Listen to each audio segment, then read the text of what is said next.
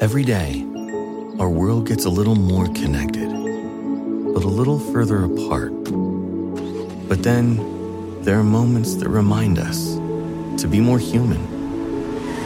Thank you for calling Amica Insurance. Hey, I was just in an accident. Don't worry, we'll get you taken care of. At Amica, we understand that looking out for each other isn't new or groundbreaking. It's human. Amica, empathy is our best policy.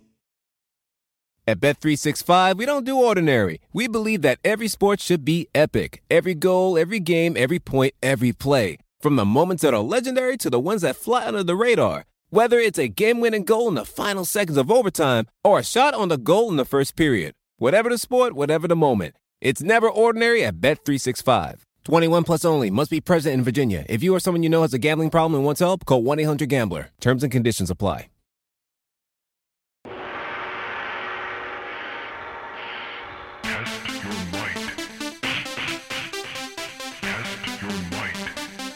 You're listening to Hit the Bell with Mathias Burbell on the Sports Grid Radio Network.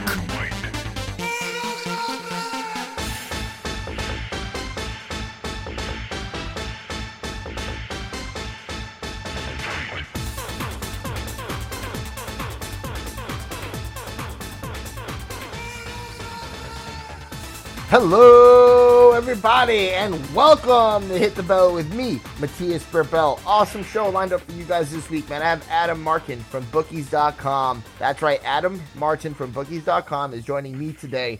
Can't wait to chat with him. He was sitting cage side for UFC 297 in Canada this past weekend in Toronto, and I cannot wait to catch his thoughts on what he saw at the fights. Great set of fights, man.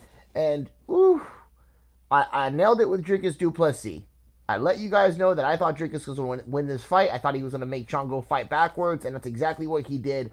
We hit that one. But besides that, I had a rough night with the UFC. I'm not going to lie. I took it on the chin. I was all about Canada. I was all about Canada stand up. And next thing you know, the Canadians let me down, man. Jasmine Jasudavicius did not. Jasmine Jasudavicius was amazing in there. Man, we rode her, and that was nice. But besides that, oh, man, Mike Malott gassing out in the third round, losing to Neil Magny, 32 years old, can't make it into the top 15. People were saying that he is championship material. John Anik came out on his podcast this week and I'm going to say threatened to retire because the trolls on Twitter and on Instagram and on social media finally got to John Anik. And John Anik said that he had Dricus du Plessis winning the fight. Simple as that. And people came after John Anik like their house was on fire. Like, holy smokes. And he said the disrespect is disgusting on the MMA platform. Beneath the lowest common denominator is what he called MMA fans. Woo-wee! Whoo-wee, that's crazy. He ain't talking about me, that's for sure. I know he ain't talking about me because I don't act like a douchebag. So let's keep it simple as that. I'm not going after people when they say if I think that I want that this fighter won the fight and then this other person thought that the other fighter won the fight, I'm not gonna go at that person and call him names and think he's stupid and blah blah blah. Man, that is the space that we're on right now with MMA Twitter. And I needed to start the show off with that because, man, I was pretty pissed off when I saw John Anik come out and say those things because I like John Anik. I think John Anik is a jewel to the sport. We're lucky to have him. You know, he makes it bigger than it actually is, in my opinion. John Anik is the man with a voice. You know, perfect. He lays it out perfectly. He is the type of guy who sets up for his interviews perfectly. He sets up everything to perfection. You know, he's a perfectionist when it comes to production. And I've been working in the production business for a long time now, and that's the type of guy that I want to be working for. That's the type of guy I want to be working with. That's the type of guy that makes my job easier on production day.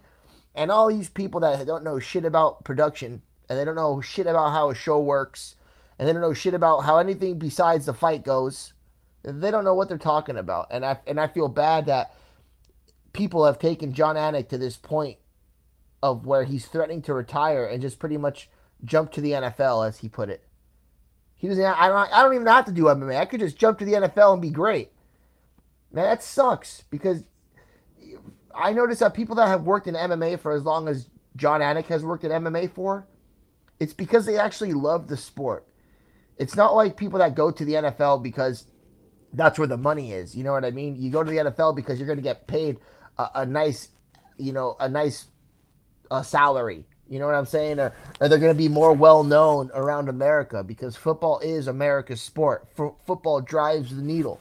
Football is what everybody cares about. Football sells. I worked at ESPN Honolulu for a long time. I worked with Bobby Curran, and we had a 6 a.m. to 9 a.m. show 5 days a week.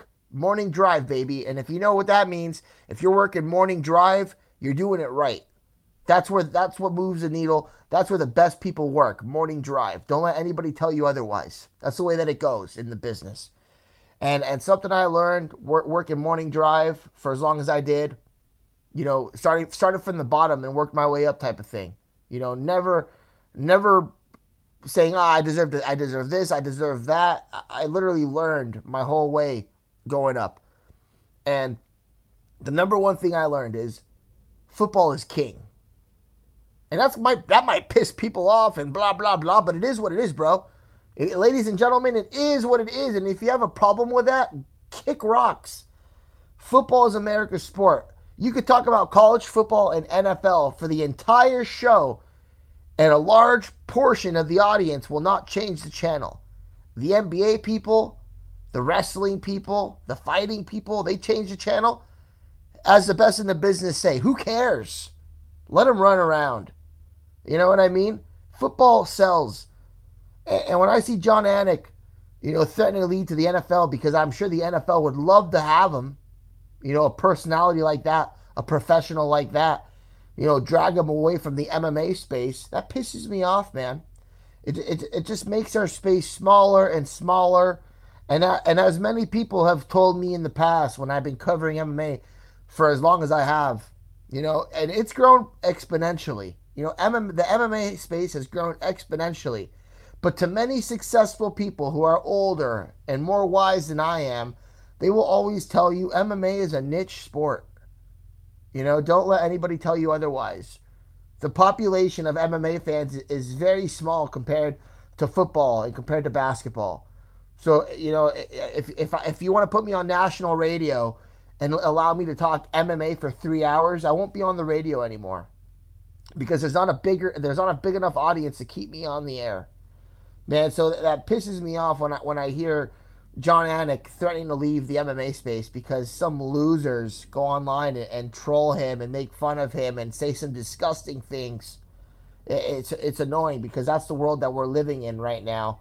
And for an audience like that to throw John Anik out of our space, it's disgusting. And with that being said, welcome to the show. I showed up to rage. Gabriel Morency, where are you at? Sports Rage Late Night. We are raging, baby, on Hit the Bell. And UFC 297, let's swing back to 297. Dricus du Plessis, Sean Strickland. Holy smokes, 3-2, Dricus du Plessis takes a decision. And like I said, he took his fight to the opponent, man. Mike Malott, the Canadians, let me down. But it's all good. How did you score the fight? Let me know. Hit me up on Twitter, at HitBurbell, HitBerbel, and let me know what you thought of UFC 297. We got big-time fights coming up around the corner next weekend. No fights this weekend. Lots of fights coming up next weekend in Las Vegas. Big-time fight night. And the main event is Roman Dolidze against Nassourdine Imavov. This is a big-time fight for both of these guys. Both of these guys are coming up in the middleweight division. Both of these guys are powerful fighters. Both of these guys have awesome fighting. Just great overall MMA fighters. Very well-rounded, both these fighters. Excited to see who wins the fight. Also, the co-main event, Renato Moicano against Drew Dober. Can't wait to watch that fight. Both guys who have been climbing the ranks for a long time. They win great fights. They lose some fights. But these guys always throw down. Renato Moicano does more talking on Twitter than he does in the octagon these days, I notice. But he's still a good fighter.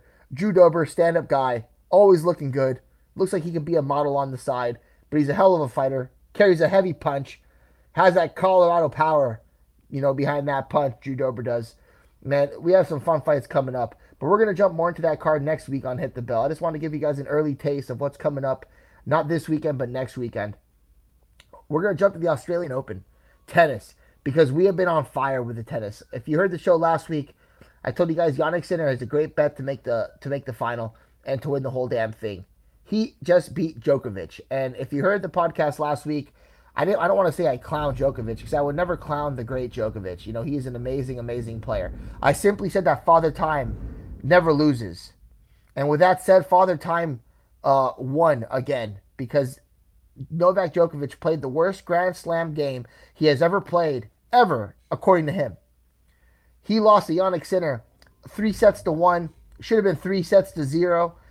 In my opinion, Djokovic fought his ass off to get one set. But, man, it's crazy. But the time has come. The time has come. And I say this because of his reaction after losing Wimbledon, After losing Wimbledon, his emotional outburst, it's not well said. But his emotional response after losing Wimbledon to Carlos Alcaraz, in my opinion, that's when Novak knew his time was over. Or he feared that his time was over. He was fearful that his time was over after that loss to Carlos Alcaraz. And I say that because there's a chink in the armor. Mentally, physically, it was there and we saw it.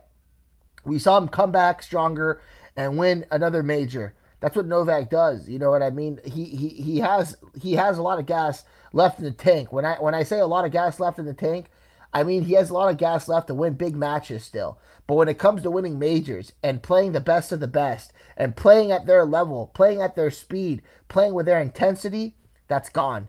He's not going to be able to do it much longer playing against guys like Alcaraz, Zverev, Medvedev, Sinner. You're not going to be able to go through those guys one after another like he used to. He already bullied those guys. He already bullied that generation. He bullied them over the last few years when he's beat Sinner multiple times. He beat Alcaraz again where he took his legs out at Roland Garros, but then Alcaraz got his revenge at Wimbledon. You know what I mean? But as far as it goes, with beating all these guys over and over again, that time is done. And we saw it at this year's Australian Open. Djokovic was healthy. He did not have a hard measuring stick coming up the rankings just now in this tournament. When you look at who he beat from the beginning till just now, it wasn't like he was getting in these crazy 5-set matches that took him to this point where he couldn't play with Sinner. Sinner beat him because Sinner's better than Djokovic now. Oh, crazy that I'm saying that, but it's true. It's true. At this point in their careers right now, Sinner is a better tennis player than Djokovic is. Why? Because he is a younger player than he is. He has more speed. He has more power. He has more energy. He's hungrier. You know what I mean? He wants to catch Djokovic. He wants to go win more majors in a row. That's where Sinner is right now. And that's why he won that match to Djokovic. It's sad, man. It's sad because we saw this happen with Nadal. And we saw his body start to break down. Now we're seeing this energy start being sucked out of Djokovic, the guy who never runs out of energy. The guy who could go back and forth with you all day long. He's like a machine. He reminds me of Barcelona when they had Messi and Iniesta and Xavi. They were a machine, a nonstop machine that just went forward and could not be stopped. That's what Djokovic was. And now the time has come to a close. It has. And it sucks because we enjoyed this reign for so long. And now you could just tell that the page is turning. And he knows it. He's going to come back hungry. He's going to play some great tennis. He's going to win some big games still yet. But as far as winning majors at a consistent pace, that time has come to an end, ladies and gentlemen. And it sucks. People are always talking about Djokovic chasing another major and chasing history and just going for it. And let's keep talking about it because it's exciting to talk about still, but don't expect it to happen every single time. That's just where we are in this tournament. On the other side, I told you that Carlos Alcaraz would make the final. I was wrong. Carlos Alcaraz loses to Alexander Zverev. And Zverev has been playing some great tennis. But what happens to Zverev when he plays Medvedev? Zverev loses. Zverev hasn't been able to beat Medvedev because his style is just not well matched against Medvedev. Medvedev makes his final yet again and will play Yannick Sinner in the final. And that's crazy because history tells us that Medvedev should beat Sinner. But if we're talking about what's happening right now at this tournament and the page that Yannick Sinner is turning, it's hard to bet against Yannick Sinner. It's hard to say, okay, Medvedev has beat Sinner in the past. That's his kryptonite. Their style against, a Sinner style against Medvedev style. The back and forth. Medvedev is like the octopus in there. He catches every single ball and he manages to hit it back deep into the court.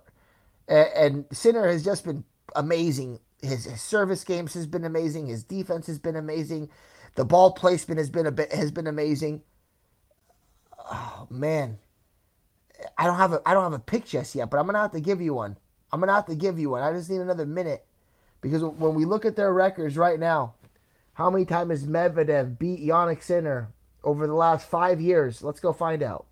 Medvedev has won this series 6-3 over Jannik Sinner. The reason I took Medvedev over Zverev was because of his record versus Zverev. So it's going to be hard for me to pick against Medvedev when he's beat him 6 times out of 9 times. You know what I mean? There's no way. So the odds are going to be, Medvedev is probably going to be like a minus 130 favorite, like what he was against Zverev. And Jannik Sinner is going to be an underdog. And a lot of people are going to take Sinner as an underdog because he beat Djokovic. But let's not get it twisted. Sinner has beat Djokovic 3 times and once in a major now. So that wasn't a major surprise. So it's crazy now because it's like, am I going to take the same formula that I've been taking for the last few matches, which is what have you done for me lately?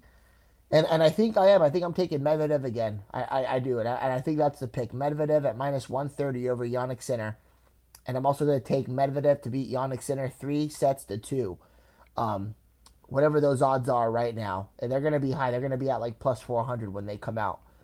But the craziest thing about Medvedev and his win against Zverev, Zverev had a great start.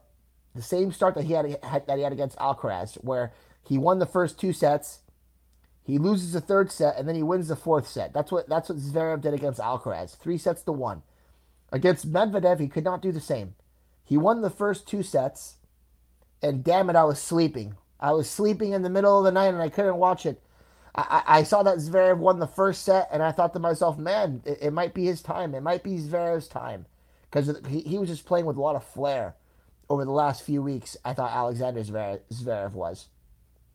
But Medvedev comes back from 2 sets down and wins 3-2 and wins 2 tiebreakers while, set 3, set 4, 2 tiebreakers. Medvedev gets the winners, and then he finishes him off 6-3 in the final set.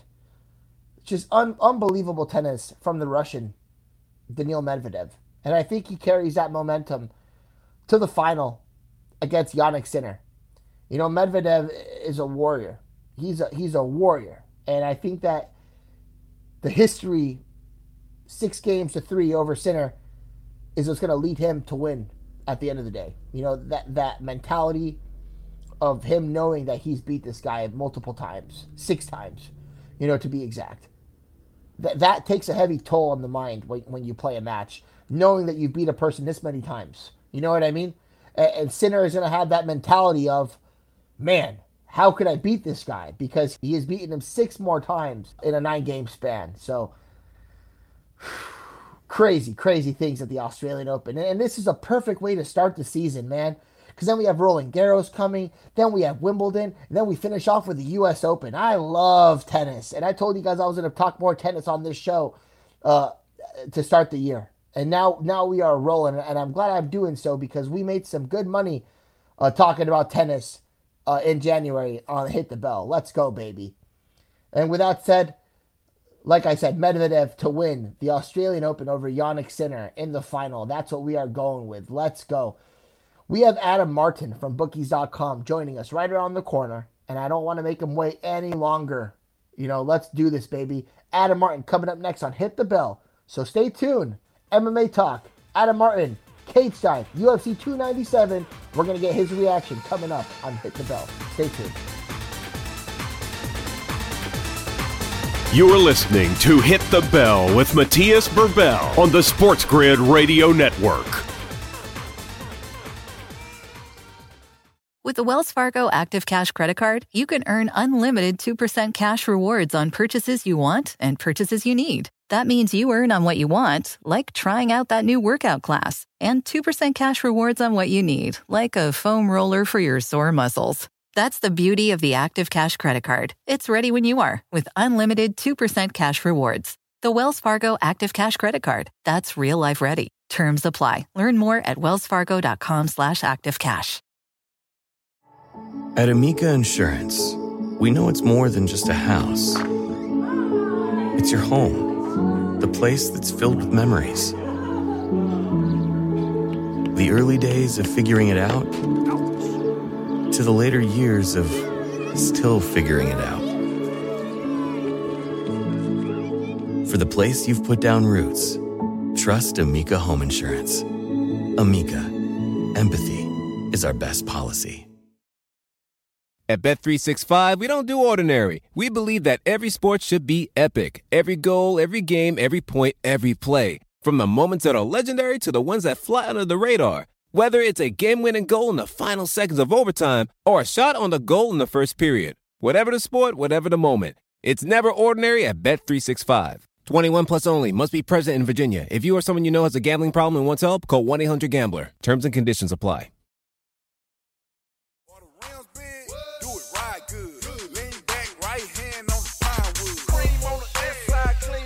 You're listening to Hit the Bell with Mathias Burbell on the Sports Grid Radio Network. What's up, fight fans? Welcome back to Hit the Bell with me, Mathias Burbell. Adam Martin joins us right now. That's right, Adam Martin, sports betting writer for Bookies.com. He is rolling. He was just at UFC 297 in Scotiabank Arena in Toronto, sitting cage side. We're bringing him back on the show so we can hear about his reaction, also get some of his fight picks going into next weekend. Not this weekend, no fights this weekend. Taking a little break from the UFC. We'll be back next week for more fight picks, but right now we're going to get an early start with Adam Martin, and you can follow Adam on Twitter at MMAdamMartin for more information and to go catch all of his cool news. What's up, Adam? Welcome back to the show, brother. Glad to be back, man. You always kill it with the intro. You always get everything right, so I appreciate that, man. I'm doing good, dude. Looking forward to talking to you as always, my friend. Oh, I mean, I'm stoked, bro. And I was even more excited to see you sitting cage side last week. When I saw you at the fights, I thought to myself, there's only one person that could come on the show this week and get a real reaction of what actually happened. And that was you, brother. Straight up, man. The UFC doesn't always put people cage side. They put them all around the stadium sometimes. But I'm glad that you got to sit right there where all the action was, man. What can you tell us from your experience, man? What can you tell us about UFC 297 being up close and personal? Yeah, it was awesome, man. You know what's crazy? Like, I've been covering the sport since 2011. This is the first time I've sat cage side at the UFC card. So it felt like pretty damn good, man. It's like putting all those years of work in, I feel like, too. It was an awesome experience, man. That's the best place to be, obviously. I mean, you're right there. You're right by the action. You see everything up close. You get a different point of view of the fights. Probably the best point of view. And also, like, as far as, like, when you judge a fight, you're up close, too, right? So I feel like it helps you in that respect. So that's why they put the judges beside the cage, obviously. Well, they weren't great on the weekend. We'll talk about them in a sec. But yeah, it was awesome, man. The crowd was great. First time since 2018 back in Toronto, so it's been a long time coming. I thought the card on paper was pretty good. I don't know if it delivered as well as like maybe I thought or some other people thought. Like, tickets were really expensive. It sold out. There were some really good fights. Obviously, the main event, we'll talk about that fight, I'm sure, and some of the prelim fights were good, but it wasn't the greatest card, you know. Having said that, though, I still had a great time, you know what I mean? And I can't complain, dude. I mean, it's just another memory, bro. That's all I'm about, my friend. Making memories, man, because we're not here for a long time. We're here for a good time. And, you know, this is definitely a memory I'll always have, sitting cage side, watching Strickland and Duplessis go at it. So definitely cool, man. That is so cool, bro. And you know what? I completely second your opinion on sitting cage side and how that feels, you know, watching fights from there, not from the top. Like, isn't it different when you see the emotion and the intensity of a fight on how it begins and just like how the fight moves, you know, throughout time and the momentum swings and the intensity swings, pretty much all of it. You really can't catch that unless you're sitting up close and personal, because you also have the coaches, you know, you can hear the coaches screaming their direction and also feeling the fight, because sometimes the coaches wish they could go in there and do and tell their fighter what they're doing in his ear, but man, they're just screaming their lungs out trying to get directions at them, huh? Yeah, I completely agree, man. Like, you just get, like I said, a different point of view. Like, I think, especially in the main event, like, I definitely got a different point of view for that fight because it feels like it came across different on TV. And I haven't watched the fight back. I'm talking about Strickland Duplessis. The score, I'm sure we'll talk about that in a second here. Like, the scorecards were obviously, like, I don't know if I'd say controversial or maybe a little controversial just because it was such a close fight. In those kind of close fights with you, like, people are always going to complain either way, you know? Especially when money's on the line, right? Gamblers are going to complain. But I feel like sitting up close, you just got that point of view that's a little different. Probably the same one the judges had in the end that allowed them to score that fight. And, do you want to get into that main event, Strickland Duplessis? Dude, absolutely. We're gonna get into a lot of the fights, but dude, of course, that the main event is the main entree, dude. You know, everybody's talking about it. You know, I want to. How did you score it sitting up there? I had it 3-2 Duplessis. Well, that's what I had too. So that's good to hear you had that score. It was a close fight, obviously. Like, the rounds were close, right? It's not like those rounds where, like, for instance, you watch the whole card, right? Like, Jasmine Jasdovicius, the Canadian girl, like, you watching those rounds and you're like, you know, she won the round. It's like, is it a 10-9, 10-8, or 10-7? You know, in these rounds with Strickland Duplessis, it's a little tougher. You gotta concentrate a little more. You gotta focus a little more, and they're not easy to score. And even if you look at the stats, and I know the judges don't get the stats, and I don't get the stats either. But if you look at, I just look at them always after to compare them to, like, what I thought I saw. The strikes landed in the second, third, and fourth rounds were like within 2 or 3 strikes, right? Those are the rounds that were closer. And then the first and fifth round, pretty clearly Strickland. He landed like 10, 20 more strikes. So I had it for Duplessis. It sure seems like the swing round was the second round, based on what I've seen in fan reaction. The judges were actually split in the third round, which I thought was interesting. It was Sal D'Amato, I believe, had the third round for Strickland. But otherwise, the judges agreed on every other round, which is interesting. You know, in a close fight like that, they all agreed on everything. I thought Duplessis won. And this is why I'm going to bring it up, like, the vantage point, because I was there, and it sure felt like the punches he landed, it was mostly a striking battle, right? Mostly. But it sure seemed like the punches Duplessis landed did more damage. And I know that his face was all marked up at the end, so was Strickland's, and he's claiming it was a headbutt or whatever, but, you know, I know Duplessis' face was banged up. I get that, right? But watching the fight, it sure seemed like Duplessis was landing the more impactful blows, backing Strickland up with the shots a little more. And Strickland had this, like, look on his face. I don't know if it came across on TV because I haven't seen the replay yet of the fight, but it just had this weird look on his face, like, that I haven't seen from Strickland before, where, like, the shots are really, like, stinging him, man. And, you know, I'm a big Sean Strickland fan. I love the guy. I love him. I've liked him for a long time. I think he's an amazing fighter. I just don't think he won this fight. And it seems like it's almost a controversial opinion that we have that Duplessis won, even though, again, 2 of the judges had it for him. And it sure seems like a lot of the media did as well. I think they were kind of split media, but the ones that were there, like my good friend Aaron Bronstetter, I respect his opinion a lot. He had it for Duplessis. I talked to him about it yesterday, right? I just said, like, what do you think about it? Because, you know, he's on another road than me, but he was watching the fight closely, and some of the other guys sitting around me had it for Duplessis too. I'm sure someone had it for Strickland as well, but the people up close had it for Duplessis. So they must have seen what I saw, and that these strikes were stinging Strickland a little bit more than what Strickland did. Strickland might have landed more, like, jabs and punches overall. It's possible, but it seemed like the more damaging blows were coming from Duplessis, and that's really how you're supposed to score these fights. There's also, like, if you want to talk about effective grappling, if you want to bring that in, obviously Duplessis was the more effective grappler at 6 takedowns. Strickland did well to get back up and not, you know, spend a lot of time on his back, but that's just another factor into it. Overall, I thought he won the fight, but again, it feels like it's this controversial opinion. My buddy said he watched the fight at home. He sent me a clip of the guys on the Joe Rogan podcast talking about it, and apparently they put my tweet up on the TV where I think I had Duplessis up, like, obviously after 3 rounds, and Brendan Schaub called me a dumbass. They were, you know, saying this guy doesn't know how to score a fight. So you're always going to get either way, man. I thought that was kind of funny, by the way. I don't really care. I mean, the fact that they mentioned my name on, like, the world's biggest podcast is actually kind of cool. even though they called me a dumbass. I'll take it. I'll take it, brother. I'll take it, man. You're not a dumbass, though, bro. You know what's funny? Everything that you're saying, I completely agree with you. And to tell you the truth, man, look, I think that these fights, it was a close fight. It was. But I think you nailed the difference. And in my opinion, when you have Sean Strickland fighting backwards, you're winning the fight. You're winning the fight. It's like, it's hard to tell me that you're not winning the fight when he's fighting a way that he doesn't like to fight. It's like, if you're going to tell me that the game plan for Sean Strickland was the fight going backwards, I'm going to say that you're full of shit. I'm going to say that you haven't been watching fights for a long time and that nobody ever watched Sean Strickland fight backwards. And if he does fight going backwards, it's going to go to a decision the same way that he lost to Jared Cannonier. Jared Cannonier beat him a very similar way, and he was pissed off after the decision. It's a fight that not many people are going to remember about because it wasn't a great fight to watch. It was a fight that was like a Counter-Strike fight. It was it just wasn't for the fans. A fight is always a fight, you know what I mean? So at the same time, like, somebody has to come out victorious. But usually the person that comes out victorious is the person who's bringing the fight to their opponent.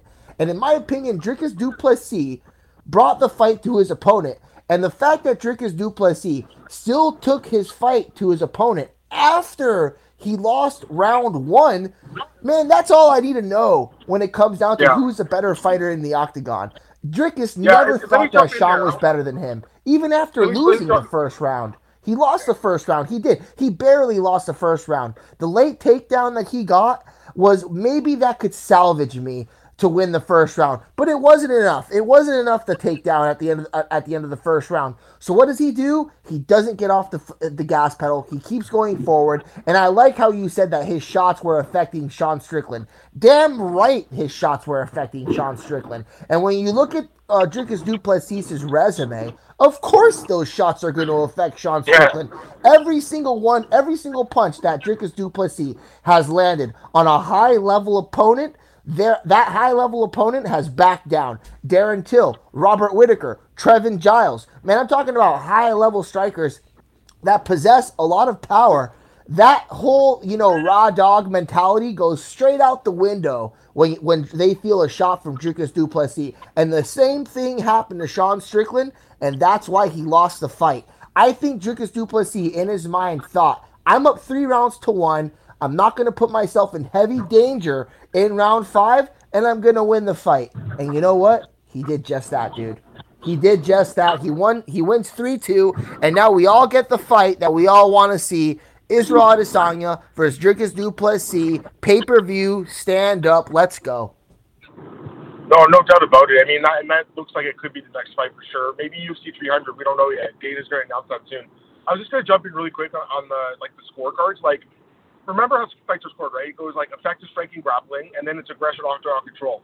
These judges might have felt like the striking was close in that second, third, fourth round, whatever it was, and they went to that tertiary criteria of aggression, octagon control, and then it would be du Plessis walking forward, backing Strickland up. That would come into factor in the scorecards if they felt like the striking, grappling was tied. Then you go to the next set of criteria, right? Now, most fights, obviously, there is a winner for the striking, and I felt like du Plessis won those exchanges. That's why I thought he had the fight.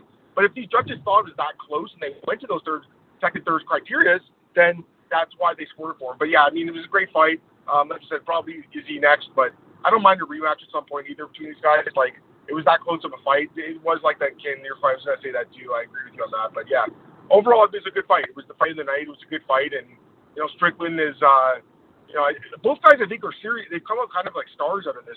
I don't know if you saw that video of du Plessis at like the airport in South Africa yesterday. Oh yeah. When he went back home to South Africa, man, he was treated like a king. Bro, I'm not gonna say anything, but I'm just gonna say I'm sure he's gonna have a good weekend. That's all I'll say. But man, like, yeah, that was amazing. And then Strickland, obviously, I think he became a big star too, man. Like, I know he's not the champion, but I kind of feel like they could have a pay-per-view with him in the main event. I really do. Like, he's a big star. He's a big name. He's not the champion anymore, but he's still a big name, So he didn't come out as a loser, really, even though he lost the fight. His stock went up a little bit, I would say, even. I think both guys' stock went up, which is always a good thing. Unlike, I don't believe, and this fight was, the co-main event. the fighter stocks went down. That fight was dreadful, bro. You know what I mean? So that's like the worst thing I know what do. you mean. Yeah, you know, my favorite thing about Sean Strickland, I gotta say, because I don't like Sean Strickland very much. Like, I like him, but at the same time, I think he sometimes goes overboard with some of the comments that he makes towards people. I think he can be very insensitive sometimes, and I could tell that's just how he is. But sometimes that's not how other people are. So I feel like he needs to be more intact with other people's emotions and feelings instead of harming them. But you know, that's who he is at the end of the day. That's what he wants to be about. So all the power to him. Like whatever he chooses to do, that's his decision as a man. But I do like at the end of the fight how they when they read the final scorecard, it was controversial. It was controversial just because a lot of people had him winning the fight, meaning he probably thought he won the fight too. His coaches probably told him that he won the fight after the fight was over. So the fact that after they read Dricus du Plessis' name, there was no ill will from him whatsoever. There was no, oh man, that's bullshit. Oh, we gotta do it again. Oh, we gotta run it back. You know, there was none of that. He started clapping his hands right away to celebrate the new champion. And, you know, I feel like that is something that people need to do more of. Like, yeah, even if it's controversial, you know, yell about it in the back. Go talk to your agent about it and get in a phone call with Dana White and Hunter Henry and, you know, and Sean Shelby and go talk about how pissed off you are about what just happened. You know what I mean?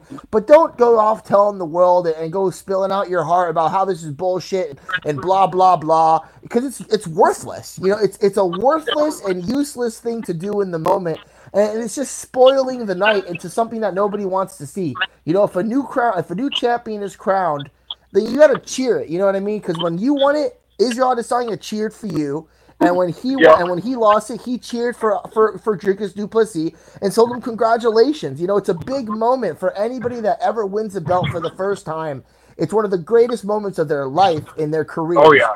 And I love how he did not spoil that for Dricus du Plessis. I liked how he engaged him with some excitement. You know what I mean? Even though he was probably bummed as hell. No, I agree with everything you said, brother. Like, listen, man, these guys are all in the game together, right? They all grind. They all put the blood, sweat, and tears in the gym and inside that cage. So you love it. Like you said, when Izzy lost to Strickland, he was the first guy to give him a hug over there, right? And even though they don't like each other, right? And in this fight, same thing. You know, Strickland's clapping for Dricus. Now, obviously, he's kind of said on Twitter now that he's a little angry about what happened. He's salty because apparently there was like a headbutt or something, so he wants to run it back. But in that moment, he definitely didn't take the shine away, which was cool. Because we've seen that happen before, right? We've seen fighters, you know, cry about the decision and, you know, storm out of the cage. And so immature, man. It really is. Because like you said, like, this is the greatest moment of their lives when they win that belt. And yeah, there's some fights that are really close and it sucks when you're on the losing end. But like you said earlier, man, like there's a winner and a loser, right? Like a draw is pretty rare in MMA. It doesn't really happen that often. It's like one every 1,000 fights will get a draw, something like that. One every 500 fights, draws don't happen. So you're gonna get a winner or loser. Someone's gonna go home sad. You know, these guys both put in 12 weeks of a hard camp. They both busted their asses in the gym, and someone had to win, someone had to lose. It sucks. It really does suck. But you just love to see that there is that respect there. That, you know, they both put on a good fight. And even Strong was like the first guy to say, like, you know, this guy's a dog, man. Like he's a warrior. He made me bleed. I bled for you guys. So it was cool. And yeah, I completely agree with you. I got about 5 more minutes. So if you want to shift focus to the card next week, I'm more than happy to talk about that quickly, brother. No, you know what? I will. I know they are on time crunch, but I got to ask you about one more fight because this is one of the craziest, most craziest comebacks I've seen in quite some time. Oh, yeah. And you sat there, K-Type, bro. Neil Magny and Mike Malott. How crazy was that to see Neil Magny get up from the stool after round 2 and finish Mike Malott in round 3? Man, that was incredible. Did you think that was going to happen going into round 3? Because I could not believe it, bro. I couldn't believe it. No, I was surprised. I mean, listen, the one, I wouldn't say knock on Mike, but the one question mark we had was the cardio, because all his wins were in the first or second round, right? And the one fight I think he has gone the distance in Bellator years ago was a draw. So you have to have that thought in the back of your mind, like, what happens if the fight goes late? And that's what happened here. It went to the third round. He couldn't put Magny away. Magny's a tough guy. Couldn't put him away.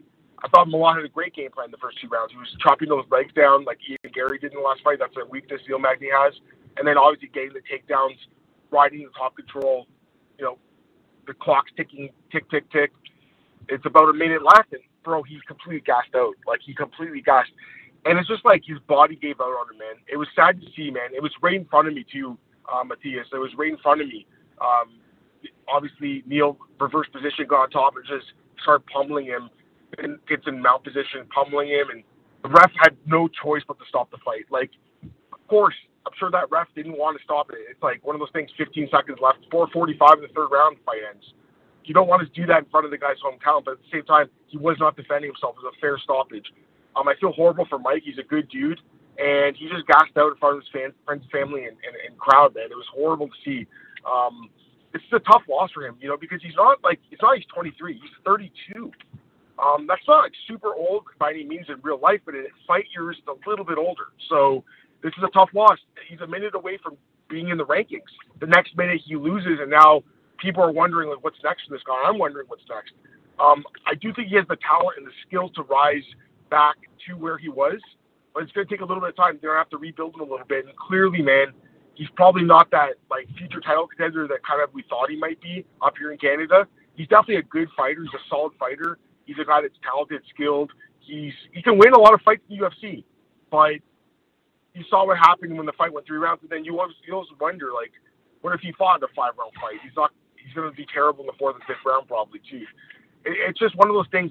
Cardio, yeah, you can work on it, but I don't know. It's one of those things that, like, some guys are blessed with amazing gas tanks. Like Neil Magny is known for his cardio, and the cardio king won the fight. So yeah, it was tough to watch, man. Really, like, it's almost like someone took a pin and, like, popped a balloon, and that's what it felt like. Like, it felt like you were at a funeral almost. Like, everyone was just quiet after that. It was really messed up, but you know, that's the fight game, brother. That's the fight game, it right? Is. So no, you're right. You're 100% right, dude. And you know what's crazy? And you know, Mike, I was gonna say, Mike, like, he had a hard time getting up off the canvas. Like, he was lying down for a few minutes. He was so exhausted. His body gave out on him, man. And you know, his coaches had to carry up. But I saw him. He's walking out of the cage. He wasn't crying, had his head up. The fans were cheering him. He looked in the crowd, put his hand up. So he's still a winner in my books, man. Even though he lost the fight, he's still a good dude. He'll bounce back, I hope. Man, I think he needs to put that his coaching staff under the microscope right there, or, you know, maybe not, but at the same time, I think he made a terrible mistake to start the third round. The fight was won, and he went full out as if he was losing the fight, you know, 0-2.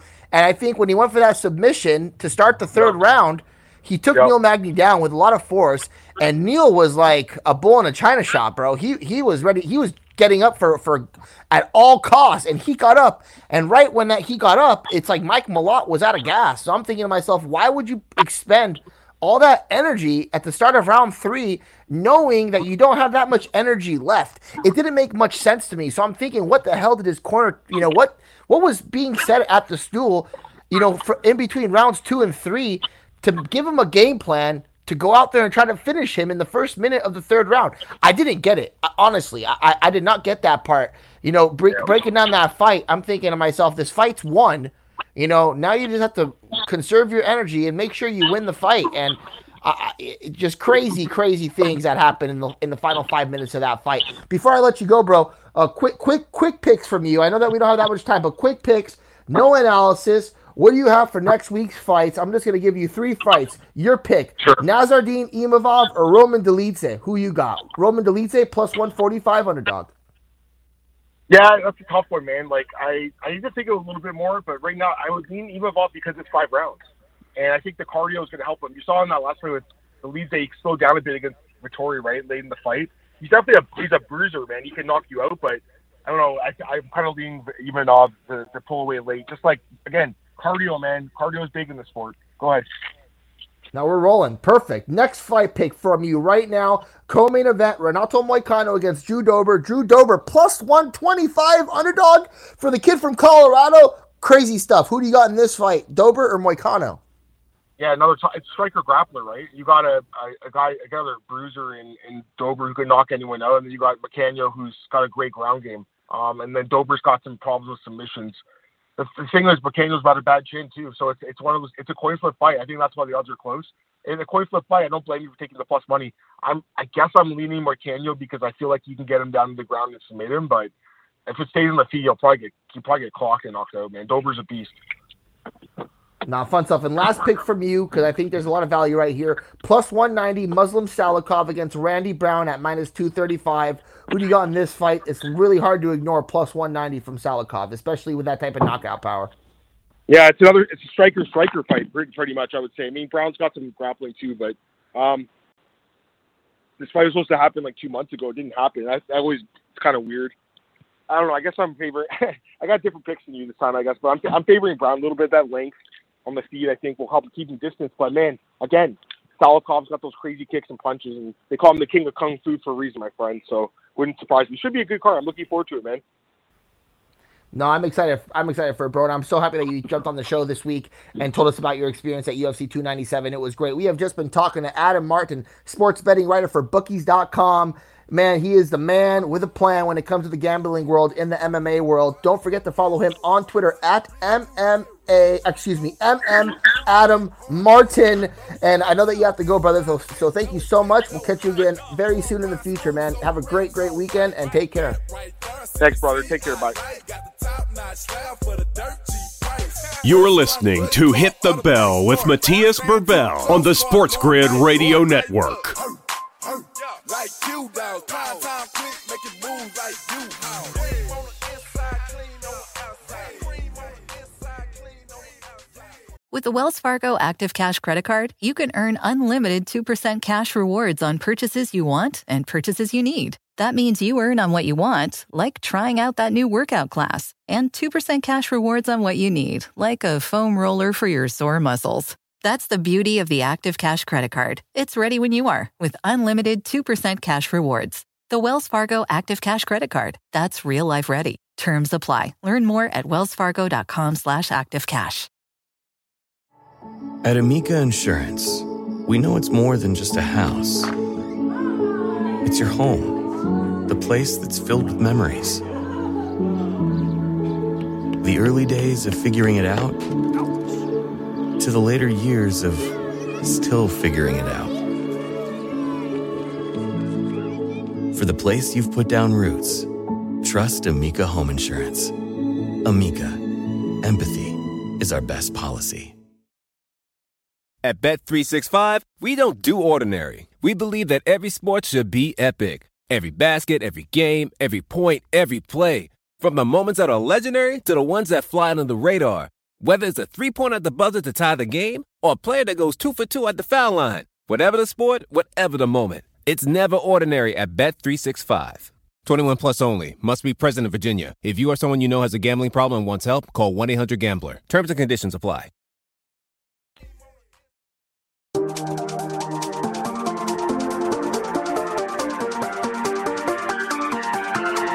You're listening to Hit the Bell with Matthias Burbell on the Sports Grid Radio Network.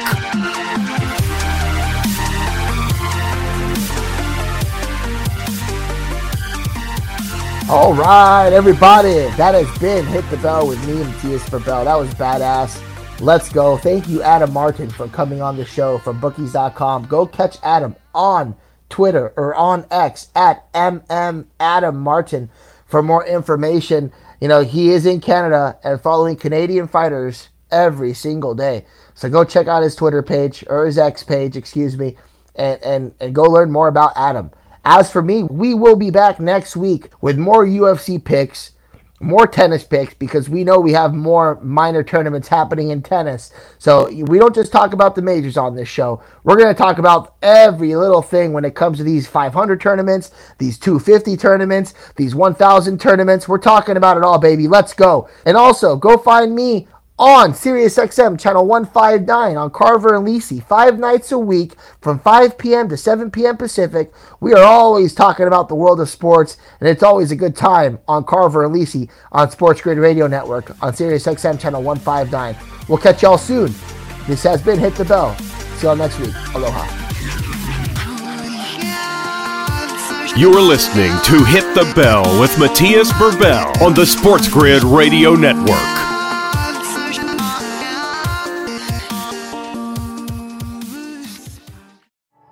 At Amica Insurance, we know it's more than just a house.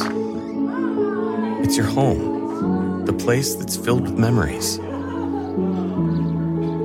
The the early days of figuring it out to the later years of still figuring it out. For the place you've put down roots, trust Amica Home Insurance. Amica, empathy is our best policy. At Bet365, we don't do ordinary. We believe that every sport should be epic. Every basket, every game, every point, every play. From the moments that are legendary to the ones that fly under the radar. Whether it's a three-pointer at the buzzer to tie the game or a player that goes 2 for 2 at the foul line. Whatever the sport, whatever the moment. It's never ordinary at Bet365. 21 plus only. Must be present in Virginia. If you or someone you know has a gambling problem and wants help, call 1-800-GAMBLER. Terms and conditions apply.